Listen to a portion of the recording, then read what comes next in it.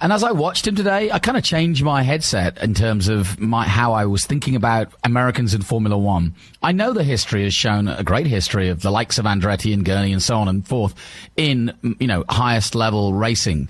But let's face it, this is a new era. The last decade has not seen any Americans. Michael Andretti did not work out. Scott Speed did not work out. And these were token gestures. These guys were comfortable racing in the States, and they've proved and carried on their careers, so on. This is a European-based sport.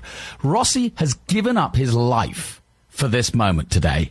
Absolutely. And he deserves all the credit. And we should be grateful. This is like rugby almost, starting out, and it's where soccer was 20, 30 years ago. The Americans don't have a part to play in this. They're not in the game. And I know how the American psyche, I'm part of it now. We want winners. We want to see winners. We want results. I know it won't want instant. It's just not going to work that way, guys. This is chess. We got to learn how to play the game, and we may get a table right over there to start with. We ain't going to be center stage. Yeah, literally. But I mean, I guess that's what I'm trying to say, is that Rossi is doing an unbelievable job against all odds.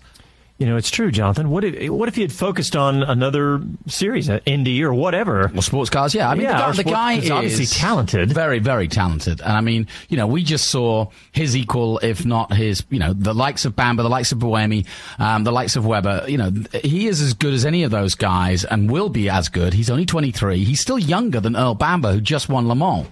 So, let's just give credit where credit's due. I know fans out there will say, well, he only came 14th. And it's like, yeah, you can't judge it on that. He beat his teammate by quite some margin. He held off and drove for 2 hours after a terrible start. He had very little time in the car. Really, really, I'm not irate, but I'm kind of like, mad at my own summation of what expectations are for Alexander Rossi. He's exceeded everything for me today. Qualify his place. How do you qualify it? He is not in top-rank equipment. He is fresh, new in it.